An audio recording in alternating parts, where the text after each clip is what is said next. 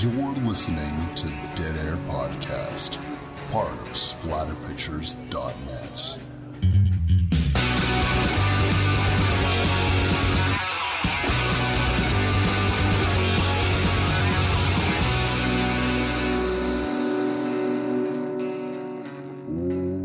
What's up, everybody? Wes, Dead Air Knife here with Always. Typical Lydia. Today's show, we're going to be doing the 2019 Australian classic, Blood Vessel. Perfection. That was the best vampire hiss. And I hope, a spoiler alert, it's a vampire movie, guys. It is a vampire movie, and you want to know what's fucking funny is I originally, when I saw the trailer, assumed that this was a Nazi zombie movie, which there are plenty of. And I was going to talk about the whole subgenre of Nazi zombie, everything from Shockwaves to Zombie Lake to all that kind of stuff. And then halfway through the movie, or 54 minutes to be exact, oh, it's a fucking vampire movie. Never mind. No, it works. You know, with Blood Vessel, I had hoped, for some random reason, that it was a submarine film. And I didn't care where the blood part came in, as long as there was lots of it. And I just have an affinity for submarine films for whatever reason. But luckily, on this ship, we spend enough time below deck that it feels like a submarine movie. So I lump it in amongst my sub-horror, sub-genre. Submarine Sandwich. Not that Periscope Down is a horror movie at all, but it's fun. I can tell you what this film is that reminds me a little about what I imagine being a submarine is like. Fucking dark. Holy moly. This movie starts off at night, and the entire movie takes place during one night, and inside the ship is either completely black or dark red. And that is the color palette for this movie. I was watching it during the day, not because horror movies scare me and I need to. Thank you very much. Just because that's when I had the time. And I had to actually turn off all the lights because I couldn't see what the fuck was going on at the very beginning.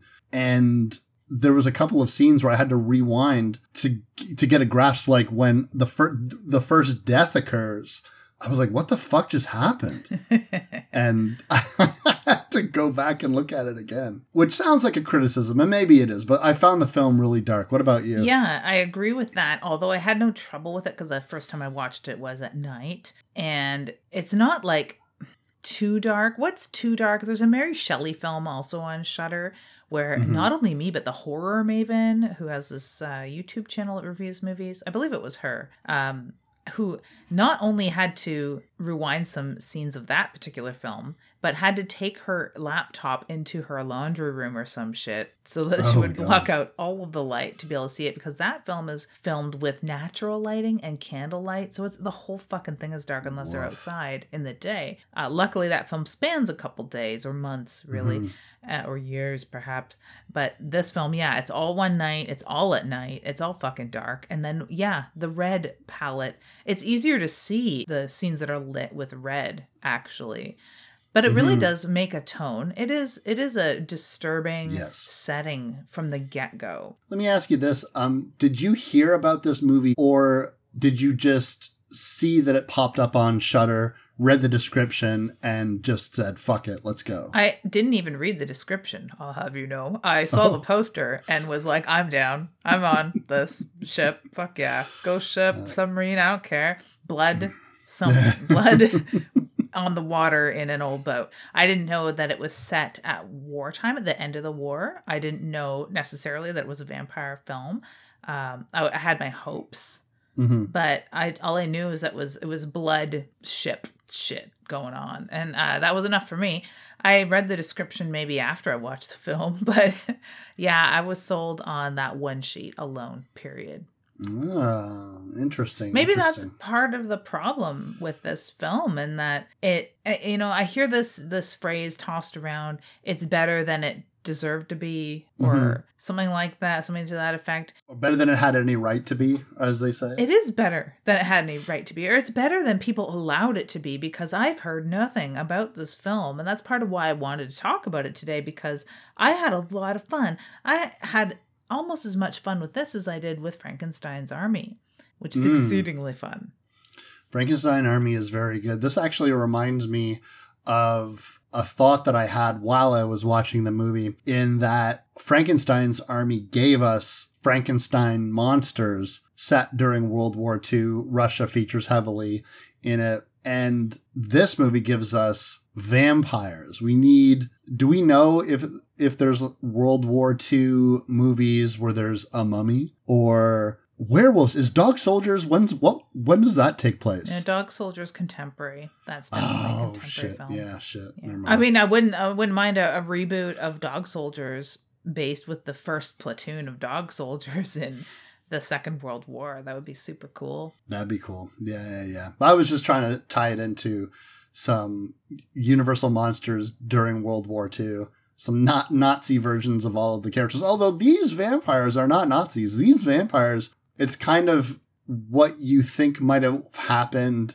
on the boats in Dracula. What is that? The Demeter? Yeah. Yeah, what might have happened on Dracula's voyage, when that sleepy little boat just sort of, makes its way into the harbor and there's nobody alive except someone lashed to the steering wheel. It's kind of similar to this, except these are pilfering Nazis. As they do, like they do. The pirates that they were, and the occult leanings that not only their leaders had, but that among their pilfering and their plundering, they must have collected even more esoterica than they knew what to do with. And this is a really good example of like the holy grail of esoterica or occult mythological bullshit. Yeah. Where and they knew the importance of it, not only because of all the accoutrement that came along with the coffin that contained, let's say, Dracula and his wife, because they don't really have names.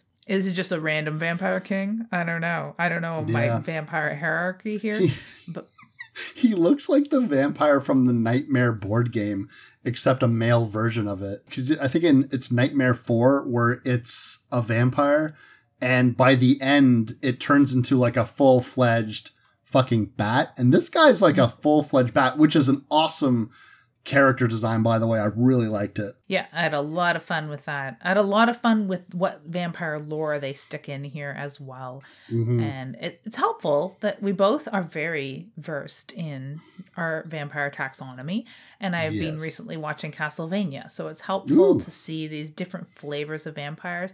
And this has got to be one of my favorite sleeper hit vampire designs. I can imagine that the more blood they would get, or maybe the more Renfields they would accrue, they would revert back to their sexy beginnings, because I'm sure they were super sexy vampires. Probably super sexy vampires. It's interesting because the vampire patriarch exhibits a lot of different powers, but not so much the physical powers. He's got a lot of the vampiric mental powers, which is very cool. I'd like to say, in defense of our vampire king, that he is only seeming weakened physically because he's been in a coffin for God knows how long without blood. Yeah, when the patriarch views the matriarch, he implies that it had been an exceedingly long time.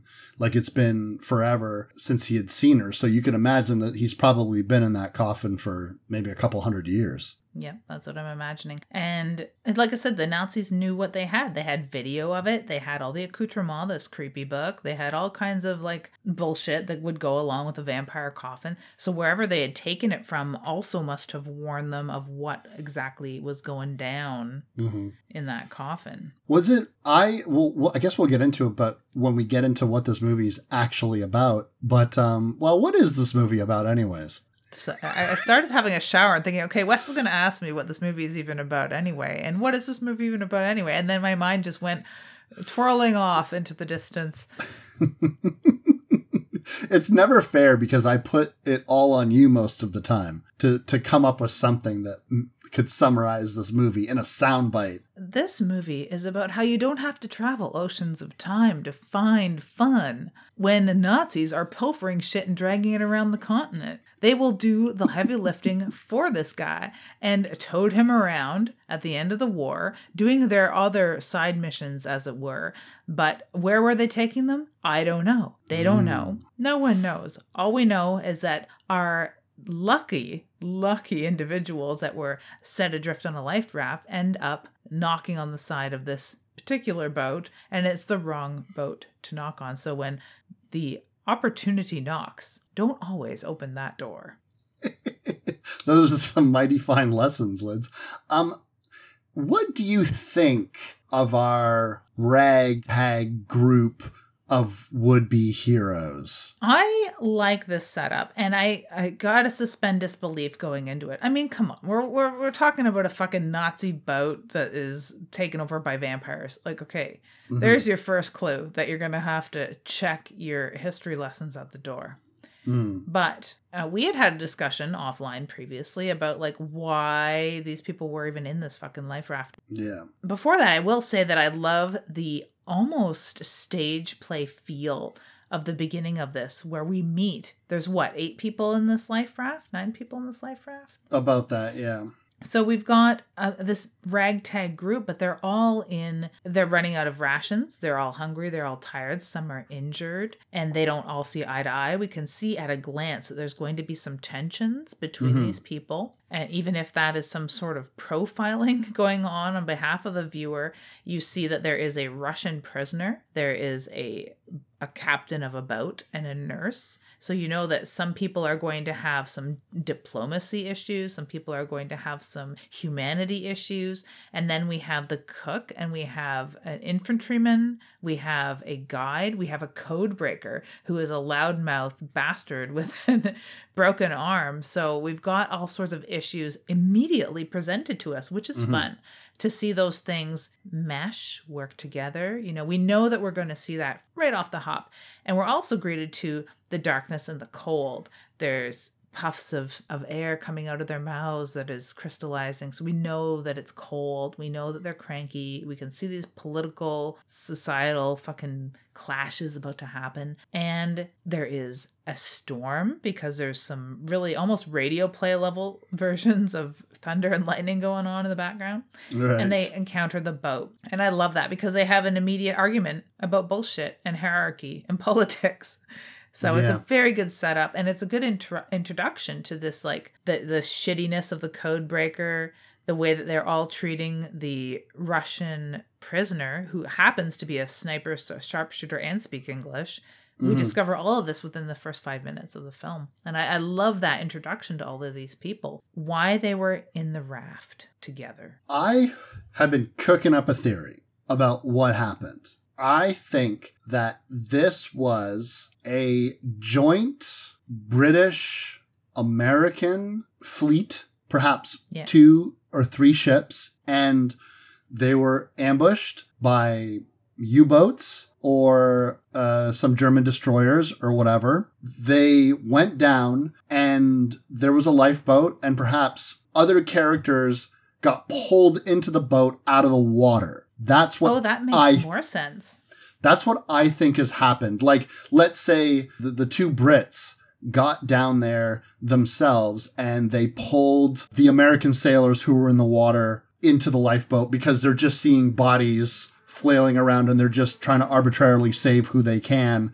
And then when they pull everyone into the lifeboats, then okay, now we're stranded. But, you know, that I think that's where my brain has put to make sense to why there were so many different people from so many different countries represented in one lifeboat. That makes a lot of sense. And considering that some of them you could see coming from one ship, of course, the nurse, Jane, and the loudmouth, who we find out is a code breaker and has a broken arm. So it's easy to remember who he is. Yeah. He's just broken all around. And the Americans, there's 2 Americans that know each other. For sure. And the captain, those were 3 Americans. And so the only people that are really like, well, that's left of center is there's a Russian and there's an Australian. So you're just like, how do these guys figure into this? But if one of them was a prisoner and another person was just like getting a ride, you know, and then they get pulled in out of the water after their boats got sunk. Wow, then that makes sense. That's enough. That makes enough sense to me. Yeah, and the Australian, like we had discussed just previously before we started recording, that if you pay attention to a lot of World War II literature, history, fact, or whatever, you could almost forget that Canada and Australia were involved in the Second World War, because we're not necessarily in the spotlight, but the contribution of other countries, specifically Australia, was great, actually. Yeah. I remember being a teenager and when you're first really learning about World War II, I mean, most of us of my generation and older had grandparents that were involved in World War II in one shape or another. That was the first time that you were really learning about the history of it. And that's also simultaneously when I really started noticing, man, unless this documentary, unless this TV show, unless this cartoon show was made in Canada, they don't mention Canada as part of the Allies. They're always Americans, always British, and that's kind of it. That, or you get those outlier stories, like you hear about like the Red Baron getting shot down by a Canadian. Yeah. It's like there was that one guy. Yeah. And you hear about Navajo codebreakers, but there was like that one guy that you hear about. So you think there was that one guy when it's an entire country was involved. Yeah. For fuck's sake. And for longer too. But since America makes a lot of these documentaries and movies and stuff, even though they're the also-rans that showed up at the last minute and took all the credit, it's not to be salty or anything. No. The funny thing is that even now we're not getting this is a veritable United Nations of World War II contribution, and still there's no Canadian. I'm going to pretend one of the vampires were Canadian. Well, you could pretend that. It makes no sense. They don't speak Canadian, or Algonquin, but like I just consider the Australian as representative of all of us tiny little nations that helped in our contributed greatly in our little itty bitty way. You know, who knows? Yeah. While I was watching this movie, it really reminded me of, because I know about the German fascination with the occult and supernatural in general, super science, mind control programs that they had, all of this crazy shit that sounds like it came from the pages of like Weird Science or Vault of Horror, you name it. The German army was into it, but also my wires get crossed with like issues of Hellboy on top of that. So the whole time, the whole time I was watching this movie, and I was like, this really reminds me of like, this could be a Hellboy comic, don't you think? Like if Hellboy just showed up, this totally would make sense. Well, that would have helped because they need someone to save the day at a certain point in this, and that would have been a really good turn, a very good twist to turn this into a Hellboy issue all of a sudden. Yeah. But that's just my comic book brain working. But when these people get onto the boat, first they immediately lose somebody to the propellers of the ship, which is a great scene.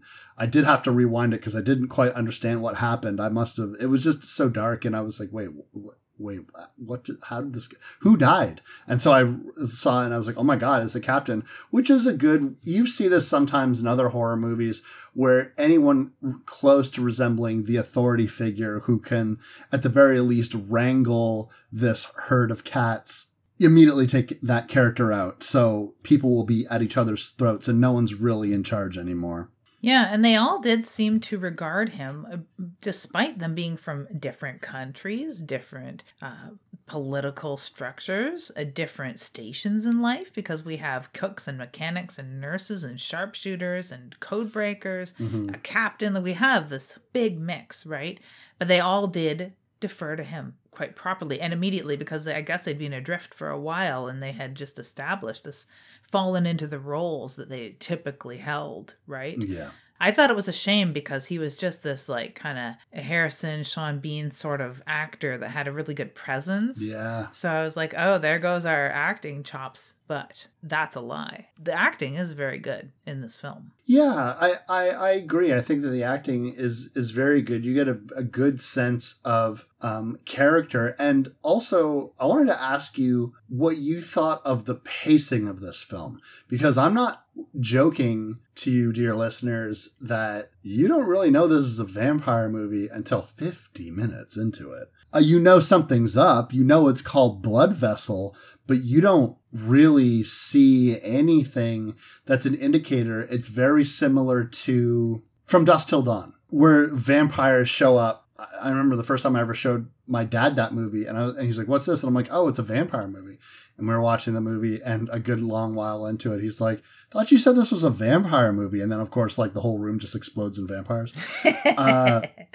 This is kind of the same way. So, did you think that it's too long to get to it? Or do you think you weren't distracted by that? Or what do you think? I'm invested enough in this setting and these characters, which is rare for me to say, because normally I don't care about the characters. Not because they're just fodder for the end of a blade, but I'm not that interested. I'm very plot-driven. Very, very plot driven.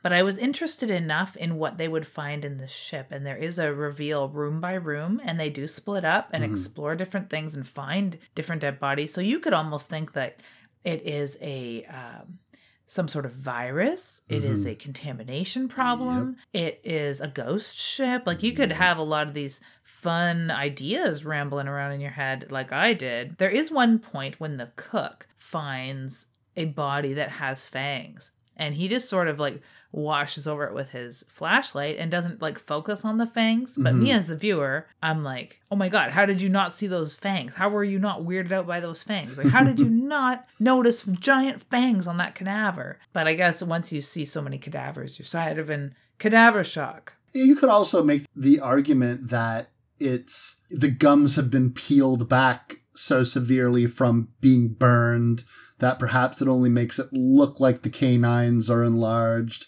Hard to say. I don't know. He's not a forensics pathologist or something like that. Maybe he's just not all that well educated, or perhaps he's just got other things on his mind. They've also found like Nazi gold, so like it might be Nazi gold. Nazi gold. I love that Nazi Germany just was super into branding. It was like, now we would think about like G.I. Joe and like Cobra Commander and shit like that because that's where they got it from. But the Nazis were like, nah, put our shit on everything. I want to see that swastika on the gold bars so they know. And on all of our crates, all four sides, got to make sure you know.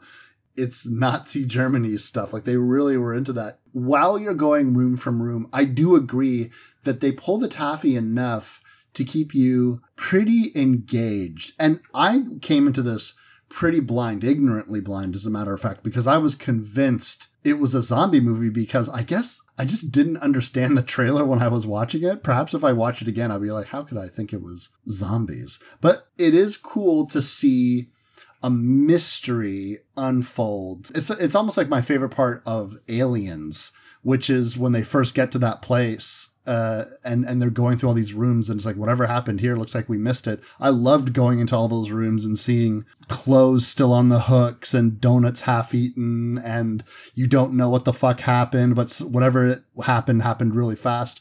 So that type of stuff really does keep my interest. But when the vampires show up, I just realized that I'd been watching the movie for a long time. And so I just checked the timestamp and I was like, wow. For a movie that's just about 90 minutes, it's really the last half hour is vampires, and we're going to wrap that up fairly quickly. But even before then, there's some deaths beforehand. Some people died on that ship, Lids, that had no idea it was full of vampires.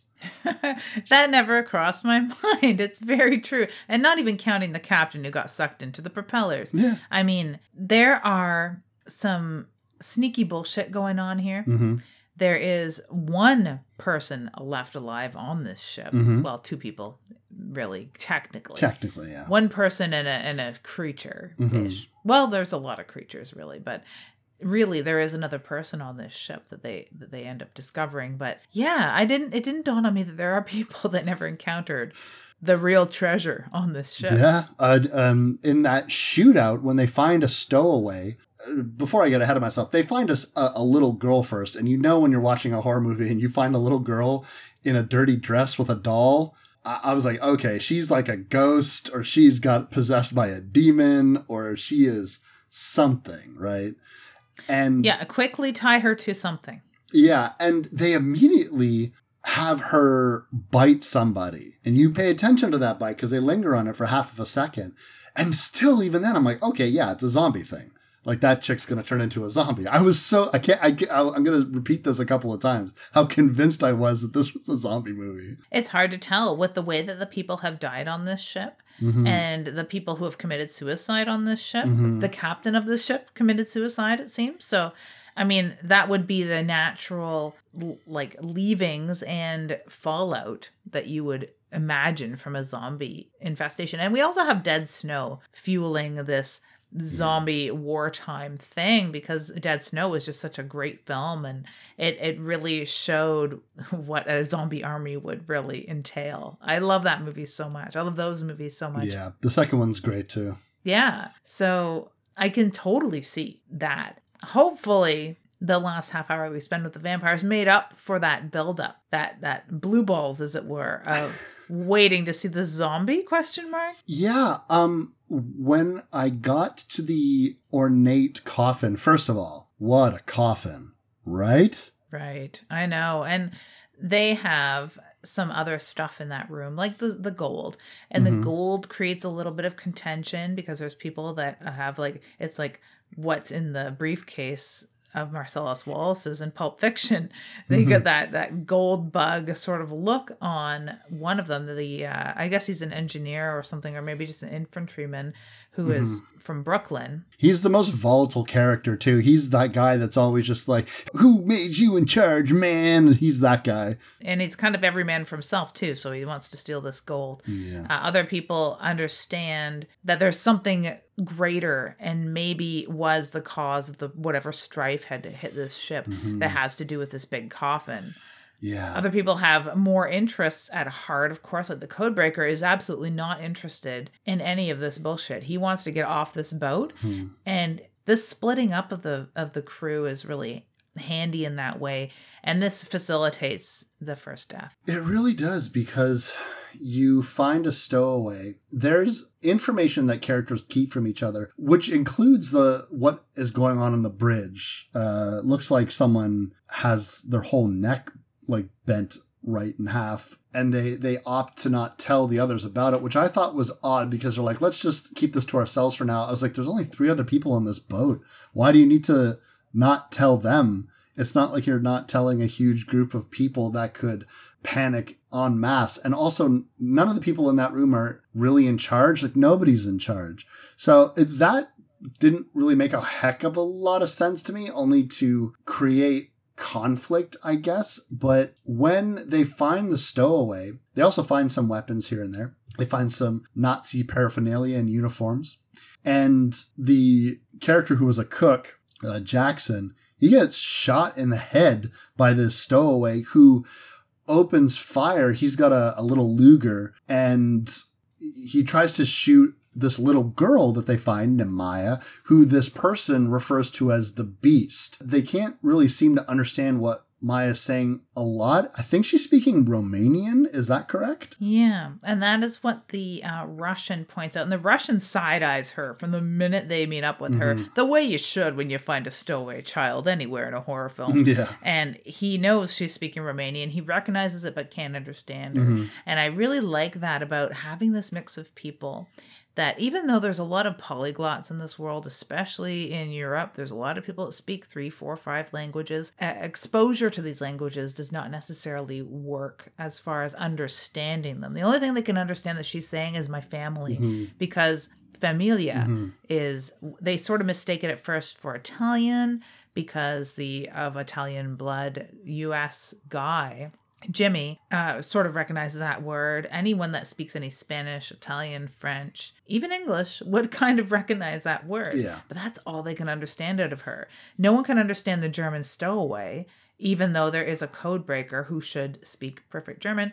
The Russians should understand a little bit of German, but nobody seems to, except for saying that she is a monster. Mm-hmm. It's like the beginning of John Carpenter's The Thing, right? So you can't understand what this person's saying, so they can't help you. And the same is true here. Meanwhile, as they're exploring the bowels of this ship, they realize that the engines are overheating and they need to shut them down. So it adds this extra degree of peril and also makes everything darker because it's like we have no time for lights or engine sounds now. We have to turn everything off because the engines could explode and that could ignite the munitions and then the entire ship is going to explode, which I thought was pretty cool. There's something about spending so much time with these characters that I think is interesting. You get a lot about their backgrounds. Everyone's lost somebody. Either their entire families they've lost to the war, daughters, wives have moved on because, some of the Australian was declared legally dead, that type of stuff. But then when the vampires really sort of show their faces, you kind of immediately disperse with that. So there's a point in which I was like, I don't really know what the extended character development was really in service to, because it's not like they draw out the deaths. The deaths are very, very quick. Yeah, the deaths are super quick, and they all sort of happen in a cluster. Up until this point, we had a death to see us off on our little voyage. Mm-hmm. We had a death to raise the stakes because it was just basically right after the engines were shut down that Jackson got shot, and he was the guy that knew anything about fucking engines and ships. Yeah. Even though he was a cook, he was an engineer previously and a mechanic. So he understood how to captain the ship. So the people who could help them out of being adrift mm-hmm. are gone. But then we spend a long time establishing what the real threat is on this ship, mm-hmm. Between Maya, the little girl, and the things in the coffin. Mm-hmm. And just one another. So it is sort of pulling the taffy at this point, the saggy middle, mm-hmm. as it were, in novel writing.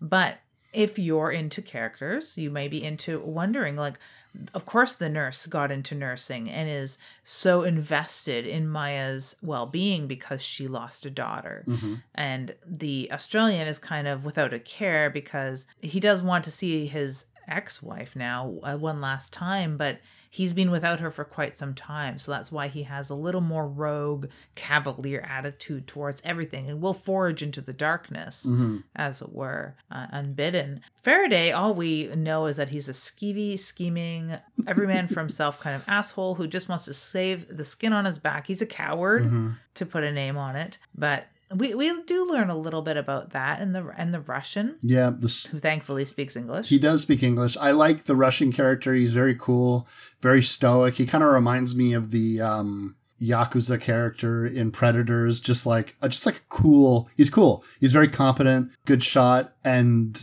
kind of is resigned. I'm a soldier and I'm not going to complain. I don't have any shoes. I'm not going to complain. That type of guy. Yeah, he'll complain that the Nazis have such small feet. The dry humor in this is so on point. I love that about this. All of these characters have a little dig in at the Nazis, of course, like you do. But they also have a few little quips just about the war or about their situation. A little bit of gallows humor. Very fun that way because, you could treat this like a popcorn and pizza horror movie if that's your style, and you could laugh at like the vampires or just the situation entirely.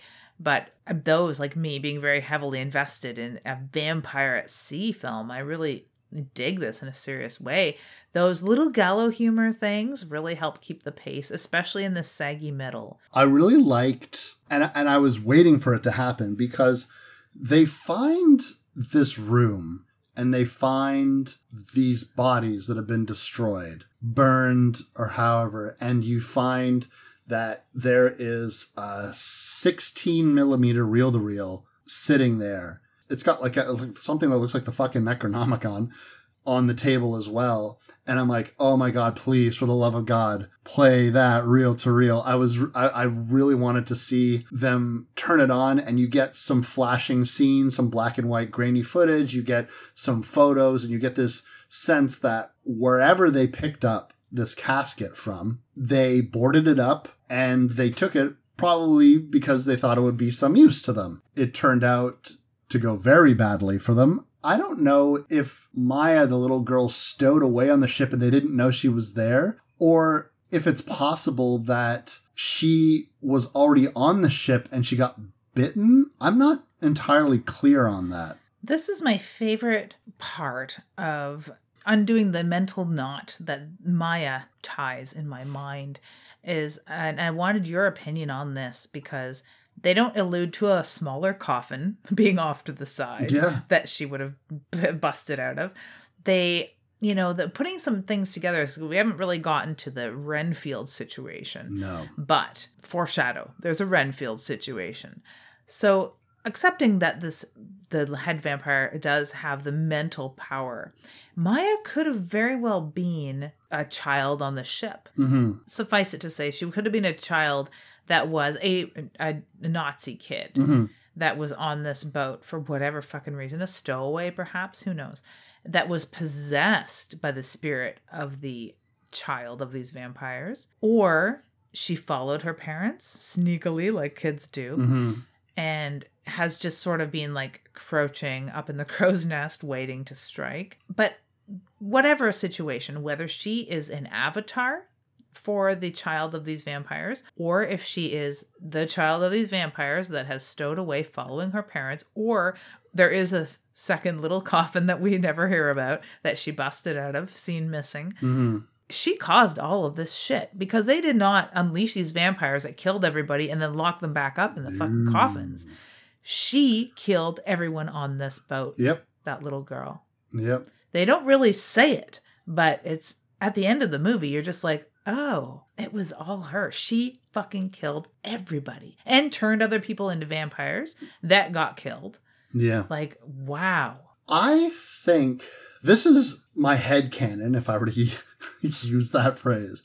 I think what was likely to have happened was Maya was part of this brood of vampires and is not on the same level as the matriarch and the patriarch because she exhibits no physical transformation like they have. Only in the reflection of the mirror. Yes. At one point, the nurse catches her reflection in the mirror and sees a monster and then, like, of course, disregards that because she's seeing things. So yeah, you're right about that. But what could have happened, or what I've imagined has happened, is she was at that castle and when they were shipping off, either stowed away or managed to make herself be invited. Like perhaps she just, oh, who's this urchin child? And someone on the ship took pity on her, brought her aboard because there's nothing here. So fine, okay, you can come with us. Or she stowed away and then just systematically at first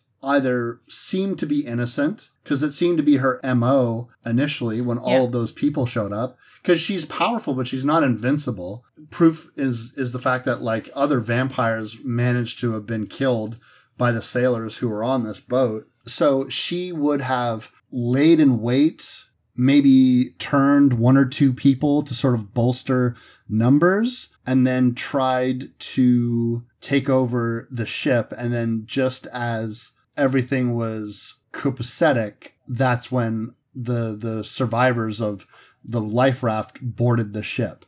So that's kind of what I've sort of worked out in my mind for what had likely happened. Because you're right, there is no third coffin. And even if there was, how did she get out of it when theoretically more powerful vampires were unable to? Exactly. The only thing that she has going for her, aside from her puppy dog eyes, is that she's small and can hide quite easily on this ship. So that's really how she survived before and after whatever onslaught she unleashed. I'd like to see that movie where this little girl just lays waste to an entire ship of Nazis. I mean, that'd be great. But I really do like that idea that they don't really piece everything together. Sure, they spoon feed us a little bit of vampire lore and Nazi bullshit with this wonderful library scene. I love that they project this film that they don't understand on top of a bulletin board with other things related to this esoterica. So it's just a very well shot scene. They get all of their horrific library scene knowledge. We get treated to this really cool flickering film that is projected upon this like control room sort of area. So it's just a really cool looking scene. And of course they discover that that book details everything about these vampires in, of course, a language they don't fucking understand. So it's no help that way. But picture book wise, it is a great help because it describes that these are strigoi. Strigoi, you say? Of course. I mean, they can't be vampires. No one uses that word. But the Russian knows a lot about the strigoi and what their weaknesses are. So he is a little bit of a help here in detailing how much trouble they're fucking in. Yes. And they are in a lot of trouble because they start dispatching with characters relatively quickly. But also, when the patriarch is awoken, we very quickly learn that he has got mind control powers. He is able to, if you are bitten, and it doesn't need to be him that bites you. If you are bitten, because Maya bites the codebreaker guy who's about to let the Nazis know where they are just so he can get rescued, and he tries to barter with information that he has that would be vital to the Nazis winning the war, I guess. And meanwhile, in the background, you see Maya like crawling towards them. And then when he gets bit, and then the next time you see that character, he's like a twisted puppet of this patriarch vampire who got locked behind this door where his coffin was being stowed. Yeah, because luckily, just in time, they seem to understand what is after them. And he busts out in all of his Nosferatu glory to attack them. And they just luckily slam this door. And this is where I really like the design of this, because it does feel more like a U-boat than a normal boat, because it's got these very heavy lead doors. And if you can imagine anything to contain a vampire outside of a chained up coffin, it's this cubicle area that they had him stored in, because there is like a lead door keeping them safe from him. If it wasn't for the mind control aspect and the fact that he has someone on the outside between Maya and this Faraday, who's now his Renfield entirely, serving the master, and who is already a turncoat to begin with in several ways, because I like his scene, Faraday's scene, just before and after he gets bit, where he's at the radio contacting whatever boat will listen and explaining to them that he has information to barter, and they're triangulating their position at that very moment as well. It takes you out of this movie. This could be any wartime movie with a turncoat codebreaker on a ship that is adrift, that is doing whatever he can to save his back. So I really like that scene, but I equally like full-blown Renfield Faraday, who doesn't give a shit about getting rescued anymore. He gives a shit about serving the master. He's definitely channeling that same sort of Tom Waits energy from Coppola's Dracula. He's a very, very good Renfield, and a very real threat, even though at the point he was sort of a lily-livered coward. He does pose a real threat at this point. He was. They managed to fight back the best that they can. The possessed people, although the nurse, the woman, she's already been bitten, and she's told as much that she's basically just on borrowed time.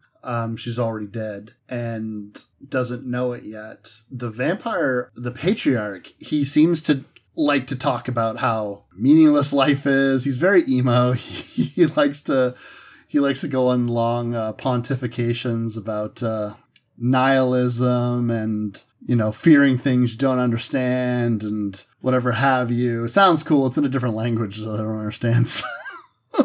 Yeah, I like the subtitles, though. They use a really cool font for the subtitles. It's sort of like this old world copper plate kind of thing. It's like Dracula font. So it's helpful. It is totally Dracula font, and I like that. It's helpful. And they also, between having this very well designed vampire creature that has a very bestial bat-like face and sort of wolfen bat looking thing. Long Nosferatu fingers. And yeah, it is very, very Nosferatu. And he is speaking through Renfield for a lot of it too.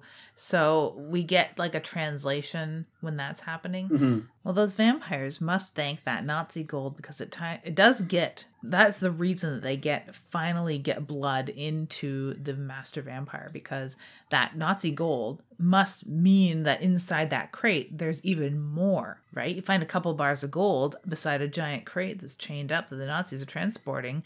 Someone like Jimmy is going to pry this shit open and get to the rest of the treasure, right? So that's how the main vampires pop out.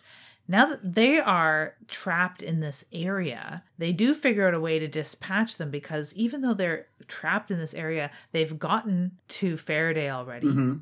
They definitely were controlling Maya or had a link to her. They are invading the minds of the other people alive on this boat. Right. And they're all falling prey to this. So they know it's only a matter of time before they either A, kill everybody psychically, turn them against one another, or get out of there. So they concoct a plan to burn the vampires alive inside this cubicle. Yes. The vulnerabilities of the vampires, they seem more susceptible to damage, don't they? Or perhaps it's just people on the boat are just better equipped. I mean, no one's got any wooden stakes. You would assume that would work. But they do have access to fire and axes, things that could kill a vampire. Decapitation and immolation. And that cross, they've got a few things at their disposal. The cross. I forgot, like, this giant ornate cross that the Russian has that he finds. He's like, this could come in handy. And it does. They are super weak, though. And that's the thing. Like, I gotta say, like I said, in defense of my Dark Lord Vampire King, the fact that he just woke up. Yeah. And he got a little bit of blood off one rinky-dink American. And then he fed half of that out of his own wrist to his bride to wake her up. They're both super weak. They haven't fed in a long time. So they must be just paper-thin skin, right? Yeah. Do you get a vibe from these vampires? Perhaps it's just because they seem so old world and European, and it's a World War II setting, but do you get a 30 Days of Night vibe from these vampires? There's something about them that really reminds me of, particularly when the patriarch vampire is sort of going off about his philosophies on life and shit. It's really reminding me of that, and especially how bestial his wife is, how she's always just kind of standing next to him, hissing and twisting her head and shit.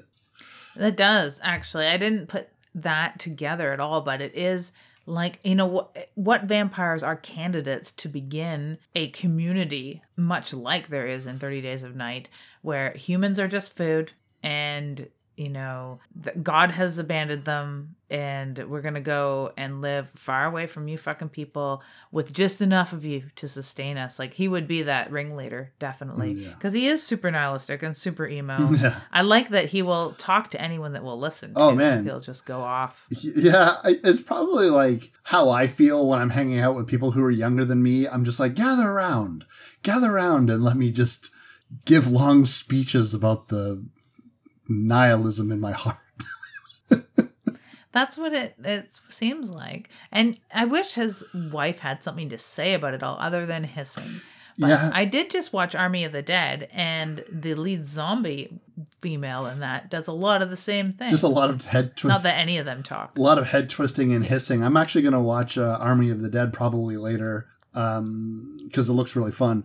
Yeah, it's funny. Although the matriarch, she does fuck with the Australian character, because one thing that I will say is valuable about learning so much about these characters, and perhaps now that I'm saying this, I'll give them a little bit more credit than maybe it sounded like I was being shitty before, but since you do have all of that information, it makes the psychic attacks make much more sense when she is pretending to look like his wife. Now, there's a part of me, anytime that this happens in movies, where I'm thinking to myself, come on, man. Like, you know your wife isn't on the boat there. Like, you have to know that she's not there. In 1408, that's where my suspension of disbelief is challenged in the biggest way, because it's like, you know that you're not in that burning house. You know that your daughter's not there. Yeah. Same here. You know that your wife is not there. Same with the nurse who Maya mind projects her daughter onto. And it's like, you know your fucking daughter's not on this boat. Yeah. Right? Like, you know that. It's like, and not only, they know that they're dealing with vampires, and they know that they're dealing with vampires with psychic powers, and yet they're still like, that's my daughter in there. It's like, it's Wicked, not your daughter. It's like, your daughter's dead. You did a whole monologue about it. Yeah, we know, you know, everybody knows that you are seeing things. Movies will assume that people are so weak that they will be tricked into that. Yeah.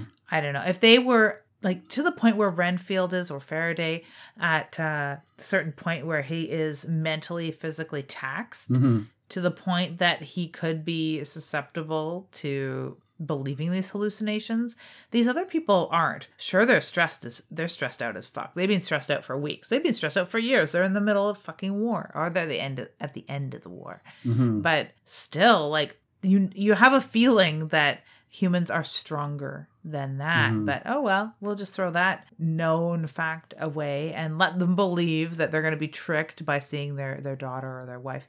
But you know, the nurse is the strongest one of them, because she fights through that with Renfield, any sort of mind control. She fights through that when she goes to burn the ass off of these vampires. Yep. She also spends a lot of the movie just being the most nurturing, not just because it's a female character. It makes a lot of sense because she's a nurse, right? That's literally what her job is to care about life and to help people who are injured, which is why, you know, she gives a lot of credit to like the code breaking character to make sure people are like, you know, not being too hard on them and shit like that. But she also is about to disappear, because you think you know how this movie is going to go, and you know that she's been bitten, but you kind of get the sense that like, okay, well, I know how this goes. Here's a group. There's like 7 or 8 guys. There's one lady. So all the dudes except for one dude is going to get killed. And then the lady's going to survive probably until the very end. And that's just going to be, you know, they're going to be running around for like the last half hour of the movie. And that's basically it, which isn't far off. But before all of that, she fucking vanishes. She just like is not part of the last 20-ish minutes of the movie. And it's just Australian and Russian buddy cop. That's what this movie is. It's just like 2 dudes about to take on a bunch of vampires because the vampires are stalking them. They're starting to concoct their plan. Now, their plan originally was, we're going to start the engines back up. We're going to blow the munitions or blow the engines, which will blow the munitions, and that's going to explode the ship. Now, they don't have any lifeboats because they find out that what happened on this boat was the captain basically made sure that no one could get off the boats. All the vampires were killed or contained. And I guess that was going to be his plan. So their idea of like, we're going to blow up the ship. I'm like, and go where? Like, you're literally in the ocean. But that's going to be the plan. And it's good. I like these moments between these 2 characters. It's kind of like in the midst of like the last half hour of the movie where there's a lot of energy and there's a lot of action going on and characters are getting killed. It's a nice way to sort of slow it all down. And really let us hang out with the 2 most interesting characters that we've spent kind of the least time with up until now, which is the Russian and the Australian, and the 2 men with a plan and the man of action. So it is a fun sequence to hang out with them when you know that one of them isn't going to make out of this alive. Oh, yeah. You just know it. Oh, yeah. The thing that I really dug was the fact that, and it was funny, while I was watching the movie, I know I've said this before in other films that we've watched, but I always talk about the Ladies of the Descent, where I'm just like, oh, the Ladies of the Descent would fucking kill all these guys, no problem. And I thought of that when you see the door, and, you know, we've all seen The Walking Dead, like, do not open, dead inside. Yep. And so this is a very similar type door, which do not open, which they open. And it's chock full of revenants. They don't look like fully turned, fully fledged, realized vampires. You know what I mean? Like, they're much more ghoulish, but they're chock full of it. Or there's like a sequence in The Last of Us 2 in which you open up a shed and it's just chock full of mushroom zombies. And you're like, oh my God, why are they all in there? Anyway, these guys open it up and then they're like, they kind of take a moment to stare at all of these vampires.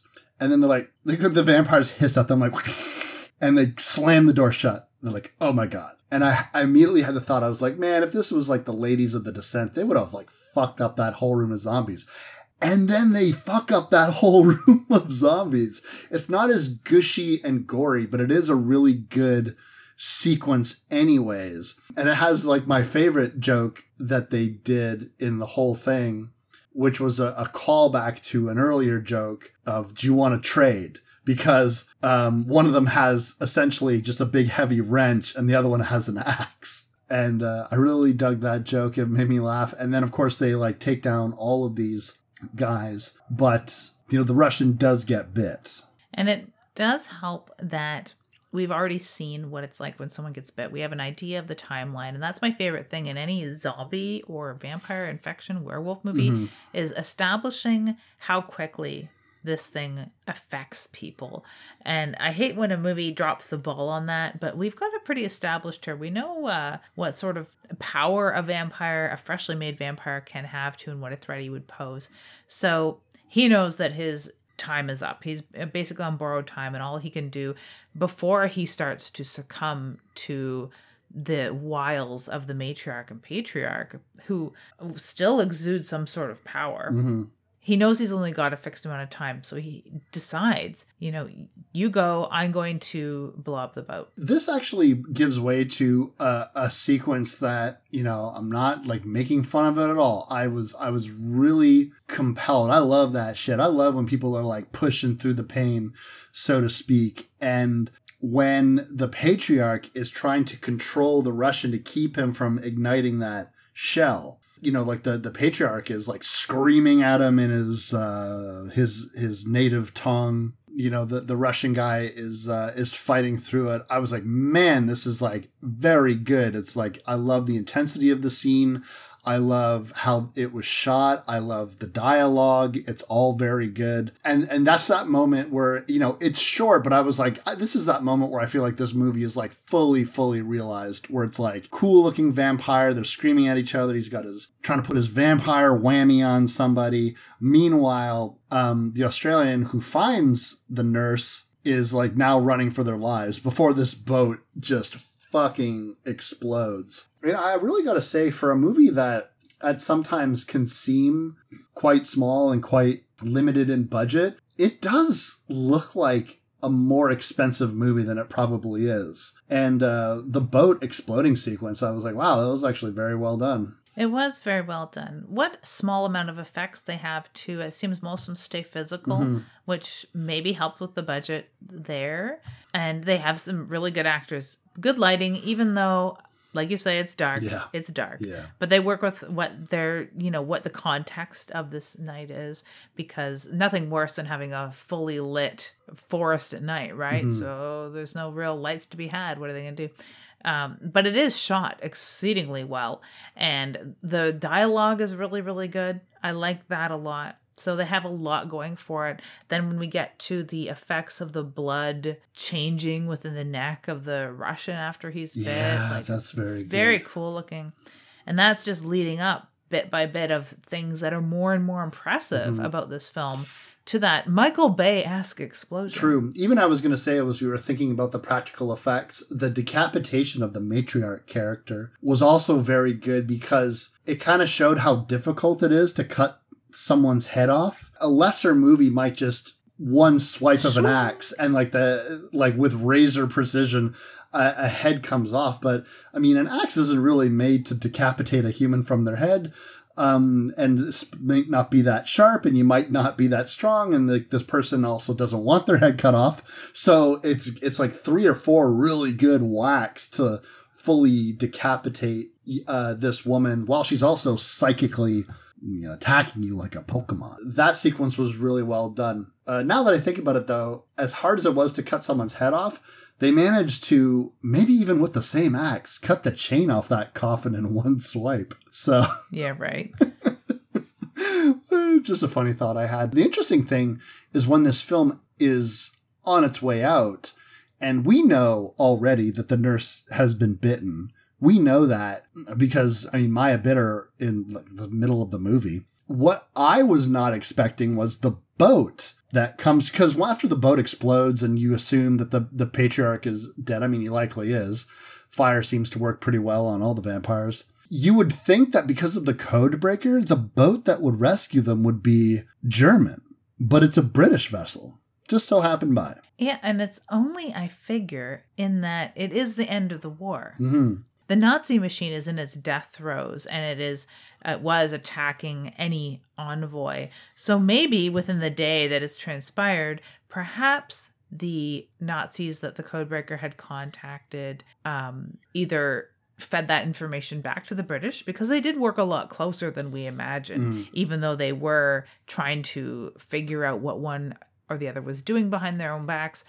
They did work and trade intelligence. So perhaps they had said, hey, when your codebreakers is trying to turn, we don't need them anymore because this bullshit is over. Mm-hmm. Or the British had intercepted that transaction. That could have happened. Or had caught the Nazis triangulating that area. Or they just happened by, because this is that corridor where they were bombing the medical envoys. So maybe they were coming through after that fact, realizing like, hey, we just lost a bunch of ships a couple days ago. Mm-hmm. We got to sweep in there and see if there's any survivors.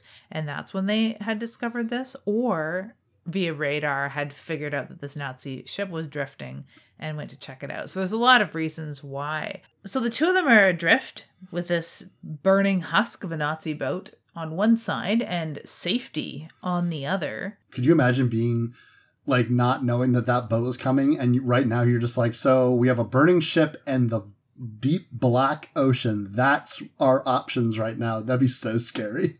Well, if I was a nurse, I wouldn't feel too scared, because I'm like, I am going to turn into a vampire eventually. Yeah. And I'm pretty sure I can handle being dunked in the freezing cold Atlantic even better if that were to happen right now. But you want to know who else is going to turn into a fucking vampire? That Australian. The fact that he's sinking below the water, he is going to become an underwater vampire. It's going to be crazy. And then he won't be able to get back up to the surface. And he's just like, I'm a vampire maid. Mer vampire. A mer vampire. Like a Jason Voorhees yet vampire. Yeah, he's going to be like Jason Voorhees. He's going to be all slick and gooey. But she kills him. Like, that's one thing with vampires that I've never fully grasped, is like they know what amount of a bite is enough to draw blood, then to change, then to kill. This vampire bites lore in this particular film strikes me as infection. So because the black veins that emanate from the bite wound, and either you're bit very gently or you're bit and blood is drawn from you like extensively, no matter what, it seems like you turn into a vampire, because it might take longer, like the difference of a zombie biting out your jugular and killing you instantly versus a zombie scratching your arm and you turn 4 days later. Whatever the logic behind zombie transformation is, that was the vibe I got from these vampire bites. It just seemed like if fangs break your skin, you are a vampire. So I just assumed that, the Australian is like sinking below the water, looking upwards, wondering how it all went so wrong, and he'll never see his wife one last time. I was like, you're just going to turn into a vampire later, dude. You'll be fine. Unless he's just human enough to die a full death. That's true. Yeah, it could happen too. I think that must have been what she gauged, because when the nurse bites him, just after they see this ship that is going to rescue them, she tears his throat out pretty good. True. I tell you what else she gives us. fourth wall look into the camera, like, perhaps everything's not okay. Exactly. And I know we just covered a movie that ends exactly like that. I didn't even think about the fact that Edge of the Axe ends the same way. Just like, Yeah, they do. Let me look at the camera. That's what we're doing here on Dead Air. Oh my God. We're doing movies that end with a almost, I don't know, Angela from Sleepaway Camp sort of look. Yeah, like a knowing Puck-like wink at the camera. Yep, that's what's happening. So I am totally on board, no pun intended, for Blood Vessel 2, if that ever were to happen. Blood Vessel 2 would definitely be about, I guess, just like another, like, now you kill the British boat, or does she wait until she gets to land? Wouldn't that make more sense? Waits till she gets to land and goes to Carfax Abbey. Yes. So what do we got next for him? Coming up next, we are going to cover the interesting film, Open 24 Hours. Open 24 Hours. I have not seen this one. It is one that caught my eye, and I didn't watch it for like over a year. It was streaming, and I was interested in the premise. And I'm always interested in these films that sort of wrangle mental illness, hallucination, sort of let's scare Jessica to death. Is she crazy or not? Sort of things. And that's the crux of this particular film. And I had my doubts because it's a smaller film, much like Blood Vessel was a smaller film. And after watching it, I was compelled to cover it here. I think that you'll really enjoy it. You had said that you just watched ATM, which is something I've never watched, and this is what it's reminding you of. So I'm going to have to watch ATM too. Yeah, I did just watch ATM because the trailer, at the very least, for Open 24 Hours reminded me of that. I could be dead wrong, just like how I watched the trailer for Blood Vessel and thought it was a zombie movie. Go figure. No, I think you probably hit the nail on the head because there are quite a few films that could resemble this from one degree to another. Even P2, which is very different from Open 24 Hours, but it's got the same sort of idea of someone being tormented and sort of left to their own devices and kind of sequestered. So, yeah, I don't know. We'll look forward to doing that. Excited, yeah. In the meantime, it's Bram Stoker weekend, so I'm going to tune into a bunch of the panels that are going on right now and watch the Stokies, as Chris likes to call them. The Bram Stoker Awards are tonight, so I'm going to hang on every word watching that, as I always do, because it really informs some of my reading that I might have missed over the last year. So I'll be reading a bunch of Bram Stoker finalists and winners. That's really cool. Stokey Awards. Yeah, I'm really glad that you're going to be doing that. And I'm also glad that we're tackling some newer horror movies, because if it were up to me, we would always just be doing old shit. I'm old. I like old stuff. New stuff scares me. I don't know how to start a movie. And, you know, I remember when I turned on Blood Vessel for the first time, I was like, man, I can't believe I just went to Shudder and like searched a movie and I'm instantly watching it. I'm not just staring at a screen for 45 minutes like, and then I just watch Blood-Sucking Freaks again. It's just good to remind us that, you know, new horror exists and like cool stuff comes out that wouldn't check out, which was what the point of this podcast was. It was like, let's explore our hobbies and our interests and stuff like that, not stay stifled in the old ways. But I'm sure I'll make you watch something old again. Looking forward to our next oldie, because they're always goldies. Like Edge of the Axe was really fun. Madman was super fun. So we've come out of kind of getting back to our roots of splatter pictures, watching those older films, and still not jumping on the terror train, as it were. No old horror movie, pun intended.